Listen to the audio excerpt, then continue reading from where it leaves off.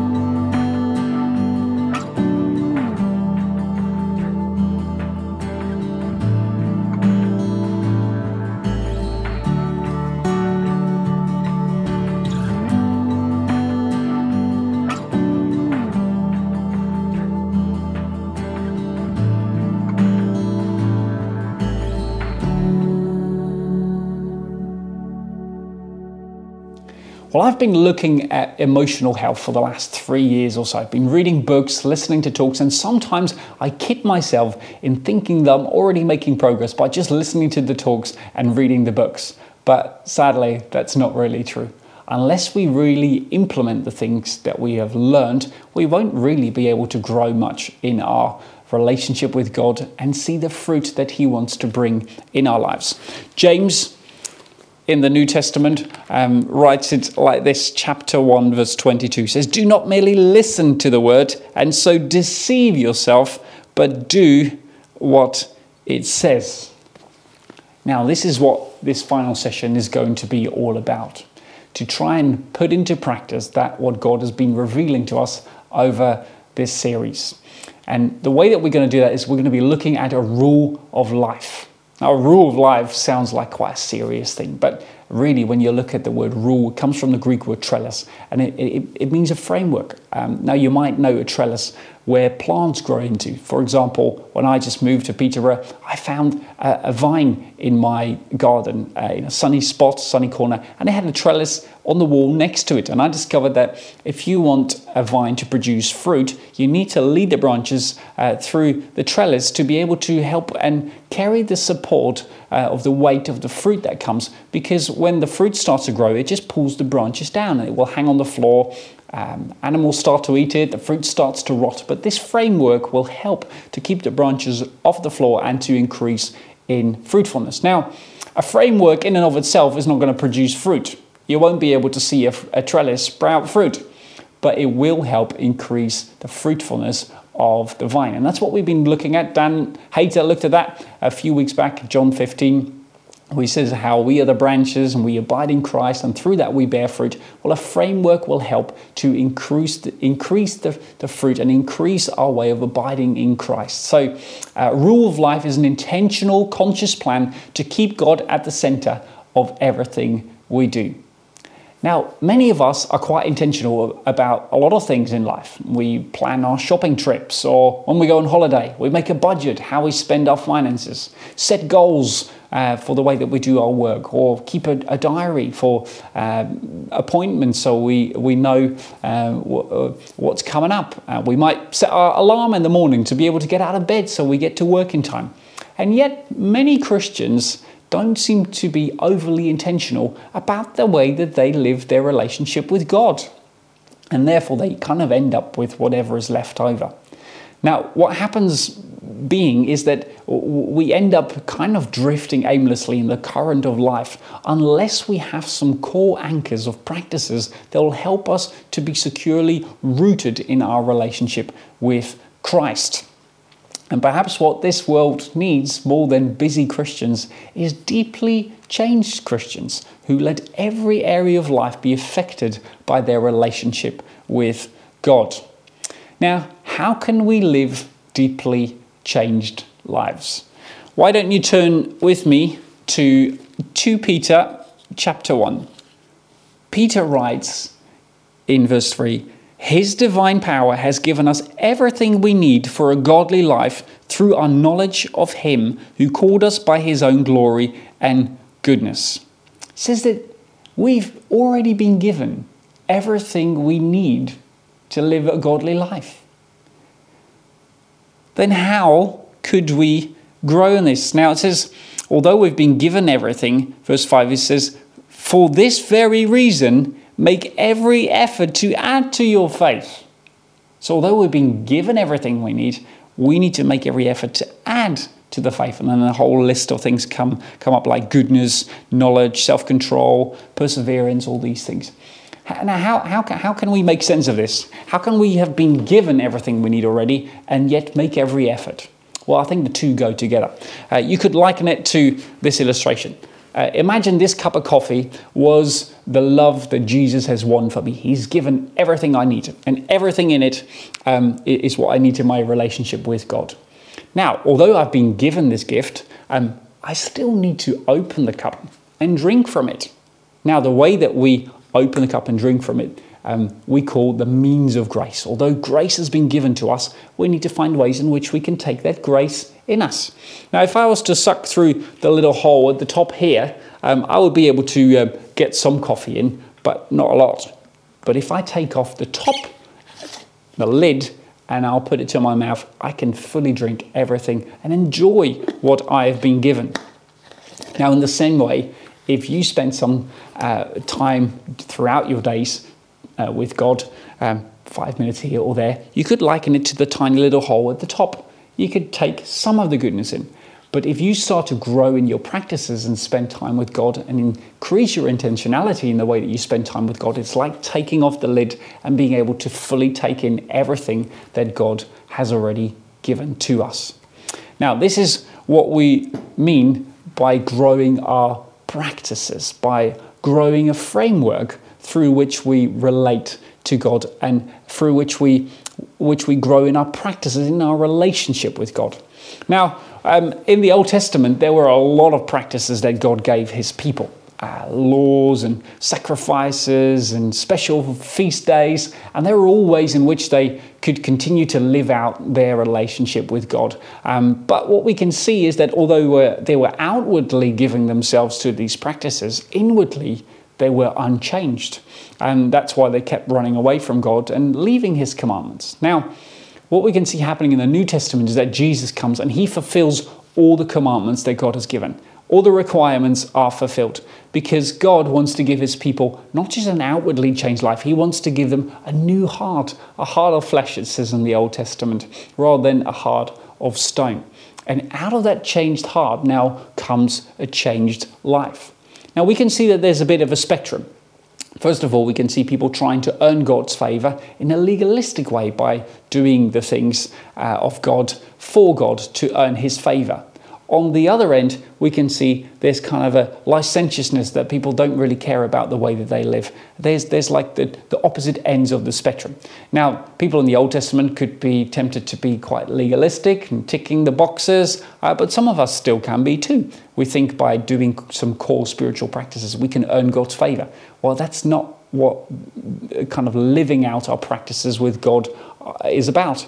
Neither is it just making the most of it and just like Jesus already loves us, so therefore I don't need to do anything. Somewhere in the middle lies a healthy balance of learning how to root our relationship with God in some core spiritual practices.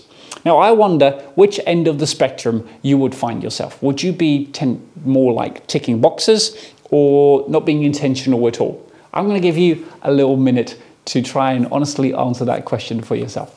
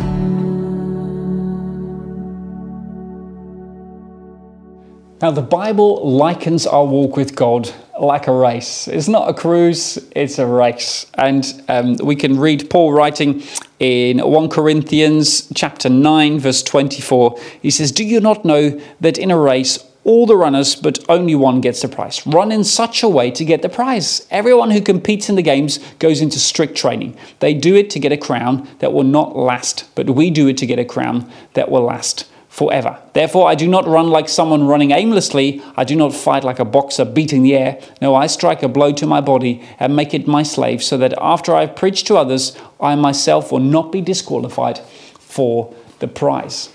Now, what we can see here is that Paul is encouraging us to run the race with great intention, making every effort, that same word again. Now, what does that mean? Well, it means that we are intentional about how we run our race, but also we need to grow in perseverance and even discipline to be able to run that race. Over this lockdown season, I've tried to grow a bit in my health. I used to have some back problems, and I wanted to take some time to seriously commit myself to improving that. So I've tried to lose some weight, and I've tried to increase my exercise routines. And in order to do that, it needed quite a bit of planning. I needed to come up with an exercise routine. So I bought an app that helps me to know what sort of exercises to do and when to do them. I looked at the way that I eat. If I want to lose some weight, then I want to eat healthy. So I had to look at some diets and how to eat healthily. I bought a pair of scales to be able to track my progress. And all these things haven't necessarily done the work for me, but they helped me to get to grips with making the improvements. And now, a year later on, I've got much improvement. I've got a lot less pain in my back, and I feel much more healthy. And that's the fruit that I wanted, but it has come with some effort. Now, in the same way, when we want to grow in our relationship with God and seeing the fruit growing in our lives, we also need to be intentional. Now, the goal is to live in loving union with God. What does that look like? Well, loving God more and loving others more. And how can we measure that? Well, by the fruits of the Spirit. Love, joy, peace, patience, gentleness, kindness, love, goodness, self-control. All these things will show us whether we are making progress. We can measure those. Now, in order to grow in our lives and in our love for God and for others, we need to start to come up with some intentional planning. And this takes some effort. Now, a way to get to grips with this is a very simple, practical exercise that I would like to do with you. just get a piece of paper, whatever you can find nearby, maybe in your journal, or you can scribble it on your phone, whatever you want to. Find a blank sheet and divide it into 4 sections. So, the first section, you place a heading called Relationship with God. The second heading, you place the heading Rest. The third one is Relationship with others. And the final one is Work.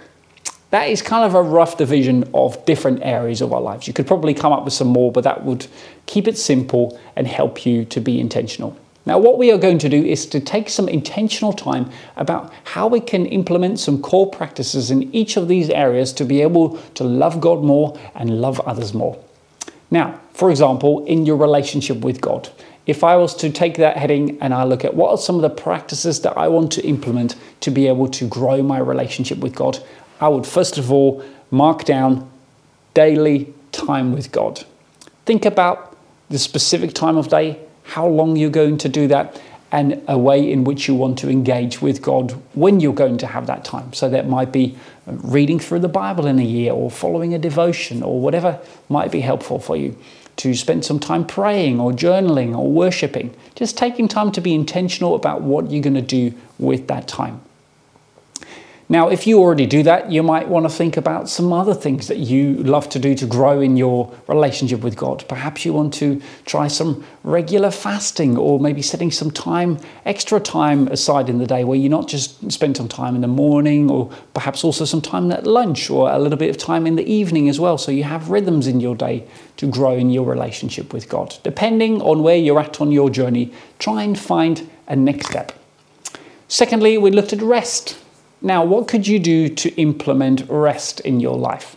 Perhaps for you, it's starting with trying to take a day off every week, trying to have Sabbath, where you don't do paid or unpaid work, where you switch off your phones and you take real rest. Now, we've already been looking at a few weeks back what that could look like for you. Maybe listen again to Phil Bowyer's preach on that message. What could you do to rest well?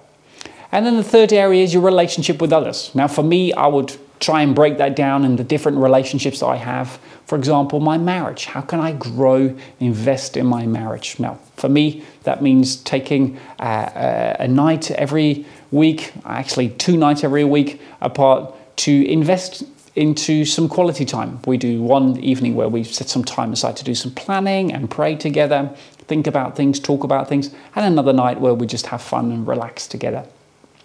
It's also got, in the same heading, family. So how can I spend deliberate time with each of my 4 daughters throughout the week to be able to invest in my relationship with them?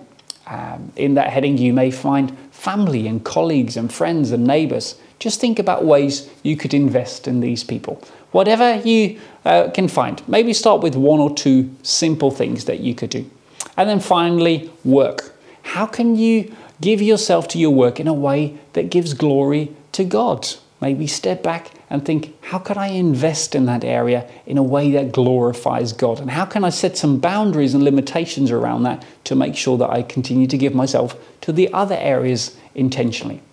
So that's just a little simple framework that you can start with. I'm going to give you a minute just to have a go at that. So find a blank piece of paper, write down the headings. So relationship with God, rest, relationship with others, and work, and have a little go. What could be 1 or 2 things you can give yourself into each of those categories as a next step?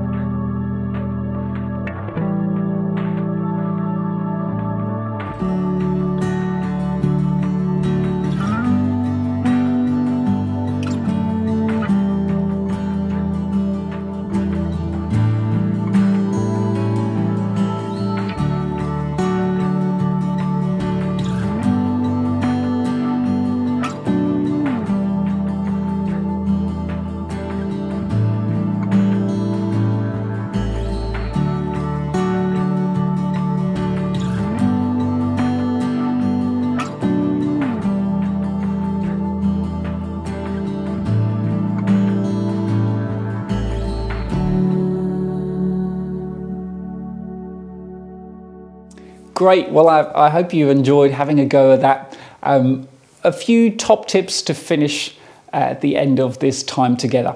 First of all, have lots of space for trial and error. Having a go doesn't mean you're going to be successful straight away, but don't give up. Continue to give yourself. I take some time every Monday in the week just to review how I'm doing and look at how I can grow in it, perhaps some things that need to be changed, just to be able to make some little bit of progress every week. Next, make a start. Most people make the mistake to do nothing at all or trying to do everything all at once. Just find something that is easy to start with, that you can do regularly, that you can invest in each of those areas to be able to grow. And think about all the different areas that we've been looking at to be able to grow in our relationship with God and our emotional health. What would be some things that you could implement from all of these things? And then finally, don't be discouraged when you fail. We will all have a go and fail at things. That's totally okay. Don't give up, just to continue to persevere and invite God into this journey with you. Don't try to do it all yourself. Talk to him about the progress you've made or the failures that you've made to be able to make some progress. And you might even find it helpful to find some trusted companions along the way who could come alongside and who you could be accountable to. So I hope you've been blessed by this series. I'll finish off with the words that we started off from James chapter 1, where he says, "Do not merely listen to the word and deceive yourself. Do what it says." And my final question for you to take away is, what are you going to do this week to make a start and to implement some of the things that we've been looking at this term? Brilliant. Thanks so much, Walter. There's so much practical stuff in there. So much good stuff for us to reflect on and then think about how we can act on it as well. Yeah, Father, I thank you that you are our living hope. Thank you that you have set us free. Thank you that you give us everything we need. And thank you that we can meet with you this morning and know that you're with us, know that you care for us. Amen. Thank you so much for coming. Really great to see so many of you. Well done for turning up. We'll see you next week. Goodbye.